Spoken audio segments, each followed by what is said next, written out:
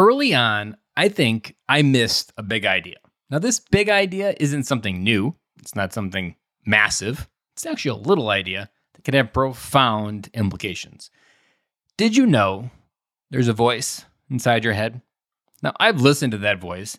I've yelled at that voice. I've even given them a name of Bill. But how many people don't know they have a voice inside their head? It's actually quite astonishing how many people don't know this. And I glazed over it because I had that conversation for so many times that I actually forgot to acknowledge that a lot of what we do every day is literally coming from the narrative inside our head. And it's literally like having a conversation between two people. Once you bring awareness to this voice that either is criticizing you, telling you're not good enough, it's almost usually in the language of your parents. Your parents are the kind of the first voice or language that voice inside your head gets to articulate how you see your life. And it's always there. It's never going to go away. But a lot of people do not have an awareness that we have a voice inside our head. Going a little bit deeper, just below that surface, something to remember within this, we are still using million-year-old technology inside of our head based on emotions, feelings, thoughts, survival, even just our basic survival mechanism of don't go towards the lions, tigers, and bears. That's still in our head. Your voice is still using that language and programming to control a lot of your life. A lot of how you show up with your kids is dictated by how that voice says to. Now, I want to add one other component here. Now, we're going to go super deep, but I wanted to pause for a second to acknowledge that often when we talk about the ego on this podcast, I am referring to the voice inside your head.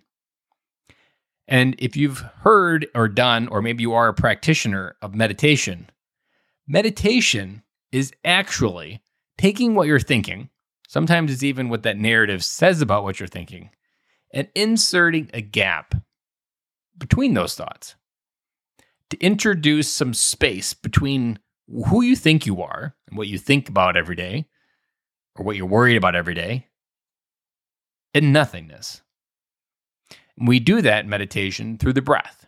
So you focus on the breath, which as you focus on the breath, your brain kind of stops thinking.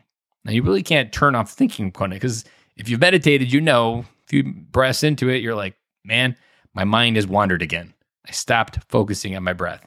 And it can be really frustrating when you first start meditating. You can feel like a failure. But it's that gap, that little air gap between who you're thinking and your breath that repeated over time scientifically is proven that your mind will have less interaction with that voice. You will be able to interpret something different or assign new meaning on the other side of your voice saying something. You also have a choice. Do you want to believe what this voice is saying? Is it true? That's a billion-dollar question to ask what your voice is saying about yourself. Is it true what you think about yourself? Are you a failure? Because that thought can be popping up in your head a lot too. And you're like, am I a failure? No, I have success. I have a house. I have a career. We have family. No, I'm not a failure. But damn, if that voice inside your head doesn't try to pull over a fast one. And it's that voice that's really going to acknowledge a lot of our old BS that we haven't really dealt with. And I could tell you, as a man who's been on this growth journey for a long time, that voice still fires away. He never stops. But the way to kind of talk about this voice is, and frame it within your ego gets a voice, but doesn't get a vote. But most people live and breathe by what that voice says. They don't interpret that there's this voice inside their head. And it's kind of like this first initial awakening moment that you have and realizing that you're just a conscious being in this physical body. And it's a lot of deep work that it takes to kind of separate that, but it's not anything more difficult than understanding I am not my thoughts. And the guys generating these thoughts don't have my best intentions. They only want to keep me safe, which in the modern era doesn't really have anything exciting with it. It's pretty boring. It's not very juicy. It's not very full of life. So again, today is pulling back a little bit, realizing I might have got ahead and I wasn't speaking where my feet are or where your feet are might be within your journey.